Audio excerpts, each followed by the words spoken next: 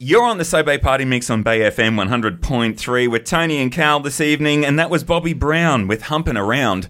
And it's got me in the mood. It's got me all fired up. I know. It's a bit hot in the studio, I do have to say. And thankfully, our next guest really fits into that feeling because we have Paul Westbrook from Blush now playing at QPAC on the phone, joining us now. Thank you so much for joining us, Paul.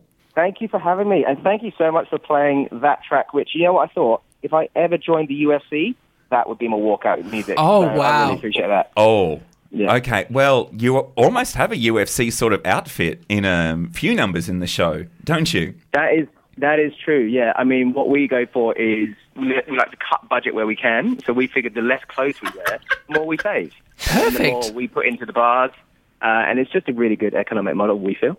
Okay, I'm going to keep that idea for the Bucks party coming up. So Yes. that's a separate issue completely. So Blush, now playing at QPAC. We were there opening night, and it was absolutely fantastic. Yeah. It was raunchy, it was acrobatic, it was meaningful, it was poetic at times. Inspiring, I'd say. I want to flip off the roof now that I've seen the show. Not that I'd have any skill of the sort, but, you know, it's the passion and the inspiration it gave me. It was great. Yeah, I mean, if your mind is doing somersaults, then we sort of count that as a win. So it's real good. There you go. Well, I did take my mother to see it opening night as well, and let's just say... Did she like it? Oh, she loved it, but... You know, there was a few moments in the show where there was a touch of nudity, and I went, well, I'm pretty sure Mum wouldn't have seen this one before. But then you got to think to yourself, our parents have seen it all, and we came into this world somehow, and I'm pretty sure it wasn't with their clothes on. Although it might have done. With and without clothes, so... Exactly. Yeah. And look, let's face it, we're all born naked, and the rest is just drag. Amen. Yeah, So...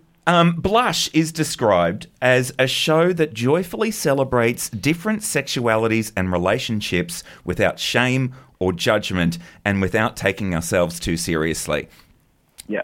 I think that is one of the best mottos for a show I've seen in a very, very long time. Who came up with that one? Yeah, because that's what I say sort of at the end of the show, but it does really incorporate and encapsulate what we feel we wanted to make a show to show, but also like what we generally feel as people. A lot of people ask us, they're like, oh, are you playing characters on stage? And we're like, well, yeah, obviously it's heightened, but everything we do and everything we say and how we act is just an extension of ourselves. And something that's really important to us six and the director and our stage manager is this idea of opening people up to new ideas, especially when it comes to non-heteronormative relationships, or just themes. We have a couple of sort of kink-style acts in the show, but what we pride ourselves on and think we've done quite well is showcasing them in a palatable way that isn't shock for shock's sake. We found a lot of people might have been to cabarets where there's just like overt nudity or overt shocking acts for the sake of getting a shock reaction, but we really wanted to get it in a way that was sort of inviting and fun and still high-skilled, and in a way that is just respectful to all walks of life. Yeah, just something that's really inclusive and can make everything equal while still just being like a bloody good night out, you know? Absolutely. Yeah, I mean, it definitely felt like such a safe and open space in the theatre, which was really good.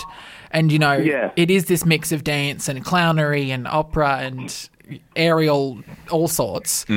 But there's also comedy and also acceptance, and just being open, I think, is really awesome and something we haven't seen on stage often, if at all, here in Brisbane or around the world. That's great, yeah, because we have messages that we want to get across, and we feel we do. But, if you try and shove a message down anyone's throat, it's not going to go well unless they're tied up in a dungeon and they're asking for it, which, I mean, if you've been to Berlin, you know what I'm talking about.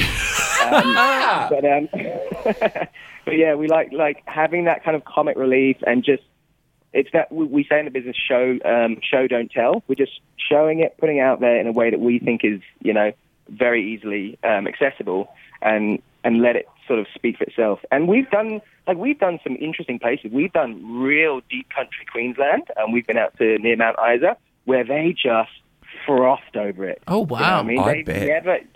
They've never seen, they're like, why is this bloke holding like heaps of feathers? And is that his is he tucking? Wow. And, they're actually quite impressed by where Lyndon can put his bits and how he can walk around with it. Yeah. So I think that sort of is encouraging to hear that no matter where we go, there is something for everyone, yeah. And how long have you been with the show? Because I know it's won, Best Circus at the Adelaide Fringe in 2020 and a string of other awards. How long have you been with it? I've been with it since day one, since we first created it. So that would be 5 years ago. So the original cast was myself, Chris Carlos, who's in it as well. He's the fire spinner. And we're the two who've been in from the start. He had a bit of a hiatus to go off with another company. But yeah, so I've been through it since the start. And what's really nice about my journey has been seeing different people come in and how rather than, let's say, a scripted play or a scripted musical where you go in and you are cast for a part and you're pushed into that mold, everyone brings sort of their different energy to it, which is really nice as a performer then because it's a fun show anyway, but no matter who you're working with, your energy then changes, so the act changes, and you find new stuff that still sort of adheres to the message and what you're trying to get across, but is artistically quite satisfying in that way. Yeah, so it's nice to see so many people come through and just be part of that. We have a big group chat called Forever Fam, where everyone who's ever been in the show is just on that chat, and sometimes we'll just throw memories up, and so it's a really nice inclusive company, in that respect. Well, speaking of inclusive, I did notice on the night that we went the diversity of people in the audience. Yes. There was me bringing my mum. There was, younger couples, older couples, queer couples, big groups of people. And I just think it is so great to have such a celebration in cabaret, circus, acrobatics that is so welcoming to everyone. Yeah, and I think it's actually funny. Chris's dad came the other day with his 80-plus-year-old mother-in-law, and she loved it. She absolutely loved it because I think, even if someone's... I feel it's the kind of show where having different kind of acts advertised will bring in people who might not necessarily have come anyway. So they see opera. They're like, oh, I like opera. Wasn't expecting to see unicorns and carrot strap-ons, but cool, there was opera. So it's almost like a gateway into some other things. But yeah, it's really nice to see different faces in the audience as well. But the same reaction across so many different ages, looks, genders. Yeah, just you feel like you're doing good, Well, speaking of wonderful songs and operatic pieces in the actual show, I have to say the version of Bad Things by Jace Everett that is performed, it took me because I love that song, it took me a couple of minutes to work out that's what the song was, because it is a very slowed and more sensual version of that track. But who chose the music? Was that Elena, the director? Yes. That was in the original show as well, like 5 years ago. Mm-hmm. It came out for one season, and I remember when we did that season, we were like, nope, we are missing Bad Things. Which is what we call the act, So that was that show, and it was the reason for it was we had a big opening number, which is sort of the specky one, just to say, look, here's some cool skills, here's a banging track, and then we'll sort of take the narrative from here.